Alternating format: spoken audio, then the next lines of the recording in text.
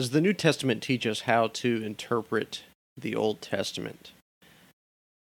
I think an interesting answer that's been given to this question in the past was that from Augustine, who said, this is a paraphrase, said, "The new is in the old concealed, the old is in the new revealed." And what he was trying to say there was that there's a unified message between the two testaments. That is to say, that the Bible is teaching one truth, one ultimate truth, one revelation from beginning to end. And so, by the very nature of what the Bible is, the Old and the New Testament, there is a connection and a unity between the Old Testament and the New Testament, which automatically means that when we start thinking about Old Testament passages, we have to at least be willing to grant at the very outset that we can and should look to the New Testament in a way that helps us understand the Old Testament better. Now, notice what Augustine is not saying in this argument is that the New Testament modifies or changes or improves or corrects the Old Testament. I think that's a poor way to look at our Bibles, and unfortunately, that's a very popular idea. Even though somebody may not phrase it that way, they would say that the Old Testament is the same concept of what we typically treat old as, and that is bad or outdated or irrelevant. And so the New Testament comes along and makes all of these improvements to what was bad and irrelevant, and so on and so forth. That's kind of how the argument goes. In fact, I'm convinced it's one of the reasons why people are willing to publish New Testament-only Bibles, as if to say the new and improved is here and we don't need the old anymore. It reminds me, though, of a previous lifestyle that I had, and that was doing drywall work. You thought I was going to say something else. Drywall work, particularly finishing work. Finishing work for drywall is when you put all the tape in the mud after the drywall has already been hung on the walls and the ceilings. And so it's the job of a finisher to go in and tape and mud those seams to make a smooth transition between each piece, normally 4x8 sheets of drywall. And typically when you do this in the timeline of a renovation or new construction work, is that the drywall goes in normally before the electricians come in and connect all of the switches and outlets and hang light fixtures and things like that. So in other words, you're working with natural light in whatever building you're in, or whatever spotlights that you happen to bring with you, and you're running extension cords to a power source. The reason you do that is because as good of a job as you think you're doing at taping and mudding, where you're trying to feather out the mud and have no nicks on the wall or bad spots or humps or bumps, anything like that, as good of a job as you think you're doing, you suddenly realize that there's a lot more going on when you plug in a light, turn it on, and shine it on your work surface. You suddenly realize you have a lot more to sand because it's not as smooth as it originally looked. Now, this is kind of a twist of an analogy, because the point I'm making here is that what the light does in that setting is not improve the wall. The light doesn't change anything about the wall. The light exposes what's there. In that case, normally, a job that doesn't look quite as good as you thought it did. Well, the New Testament does this, but the New Testament does it in a different way, because what the New Testament does is it works as a light source, shining upon the truth of the Old Testament, and it shows what's there. It shows what we couldn't originally see. It doesn't change what's there. It doesn't improve what's there. It actually shows the glory and goodness in its fullness, a way that was not beforehand seen. I think there's two passages that speak about this illumination that the New Testament does in its dealings with the Old Testament. two of them that I want to read to you. The first is Luke 24:27, and this one will hopefully be a very familiar one to you because this is the epic Bible study of all Bible studies. In the Gospel of Luke, Jesus has just been raised from the dead, but the disciples are bewildered. They don't know that he's been raised from the dead. They don't know what to make of the fact that he's just been crucified. And so they're hopeless. They're walking along the road. Along comes Jesus, and they don't recognize him, and which is somewhat of an irony because he's about to teach them a hermeneutic interpretation lesson about the Old Testament in order to see him. And so there's a little bit of irony going on, the fact that physically they don't recognize him. So there's a physical sight and a spiritual sight thing happening here. And it says, when he took them alongside him, it says, beginning with Moses and all the prophets, he interpreted to them in all the scriptures the things concerning himself. There's our illumination. There's our shining the light on what was already there in the Old Testament, but seeing it in its fullness. Doing what Augustine called the old in the new revealed. Another passage that's quite similar, playing along these same lines, is from the Apostle Paul. He speaks of illumination in this way in 2 Corinthians.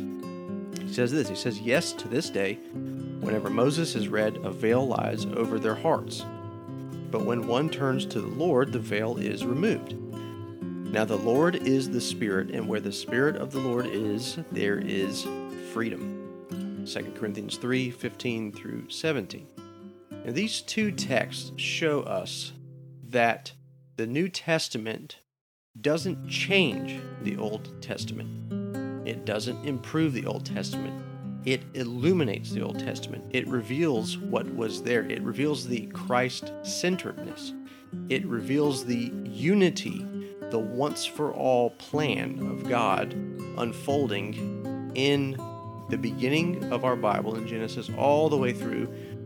Now, this is where the criticism comes in, because what happens is when we start saying things like this, we get accused of spiritualizing the text of the Old Testament and reading into it something that the original authors couldn't possibly have imagined as their meaning. And if we care about the meaning of the author, what's known as authorial intent, then we have to be very careful about spiritualizing things. And in fact, that's just the first step down a slippery slope of liberal theology, because that's what liberal theologians do in liberal churches. They look at any kind of a miracle account or a historical account in the Old Testament, and they spiritualize it, but they do so in a way that takes an ethical lesson out of it and then destroys it of any historical relevancy. For example, the flood is not a historical event. There never was a flood.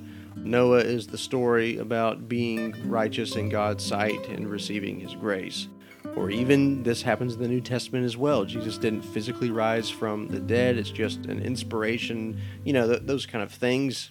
And people that hear about spiritualizing a text, although I don't like that phrase, they'll say, well, that's what you're talking about. And it's just, a short amount of time from you doing that to you giving up all the tenets of Christianity. And so I understand the respect for objective truth. I understand the respect for historical relevancy. I understand the respect for wanting to look at an author and ask the question, what did Isaiah mean when he wrote this? What did Moses mean when he wrote Genesis, for example? But what I'm arguing here is not that we have to, in any way, shape, or form, give up those things. But what we're arguing for is, again, that we are seeing God's progress of revelation, progressive revelation, progression through his story of redemption to us. For example, the first promise of the gospel is Genesis 3:15. Now, that happens in the midst of one of the darkest times, we could say the darkest time of human history, when God is pronouncing a curse upon the earth. He's judging Adam and Eve for their sin against him. And then regarding the woman and the serpent, God gives this promise that one will come from her offspring to crush the head of the serpent. Now, at face value, there's not really a whole lot going on there. You could say, okay, there's a woman here, Eve. There's the serpent we just met in Genesis 3. And evidently, a child is going to be born from her, and he's going to step on the head of the serpent. And that's kind of just the general outlook of that passage. But the thing is, God gives us more than that passage. We have every right to look at that passage and understand that there's way more going on, that namely is talking about the promise of a Messiah, a reference point from that verse all the way through the rest of our Bibles, with that dimmer switch of the light going in greater and greater intensity. And that one truth, that one message is now being illuminated more and more and more, not changed, not modified, but the full reality of it is becoming more and more and more clear to us. We have an ability to see it in all of its truth, in all of its glory. That is the idea. And the Bible does this. We see this, for example, if you want to know places to really get a glimpse of this hermeneutic, this interpretation method of using the New Testament to understand the Old Testament, and vice versa for that matter, look no further than the book of Acts. We're thinking oftentimes when we read things in the Gospels and we say, well, that was Jesus and his disciples, and that has no relevance to the institutional church because that was a very special time in the history of God's people, and we don't have Jesus on earth. We don't have the 12 disciples in the flesh anymore, and so, they were allowed to do things that we can't, and while that's true to an extent, we can look at the book of Acts and see as the church is formed in an institutional way, and people are corporately gathering together as God's people, as Christ's sheep, then we can see how do they now, in this formal gathering of God's people, how do they interact with the Old Testament? And the answer to that is that they interact with it always. They don't say, now we're going to write new books, and now we're going to have new truth, and now we're going to modify everything that was ever spoken in the Old Testament. In fact, they do quite the opposite. Look at Peter's sermons. Look at the words of John. Look at the words of Stephen.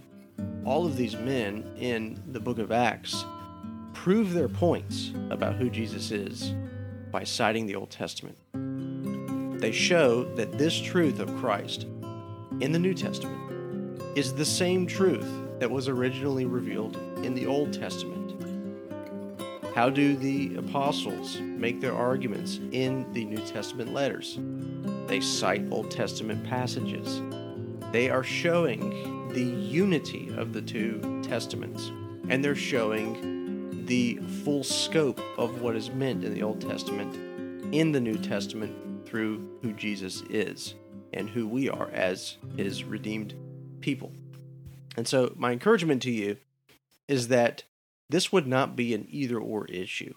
This would not be an issue of how the Old Testament does things versus how the New Testament does things. And you either have to embrace what is said in the Old Testament and supposedly become Jewish, I guess, or embrace what's in the New Testament and have absolutely no ties to the Old Testament because that's all old hat anyways.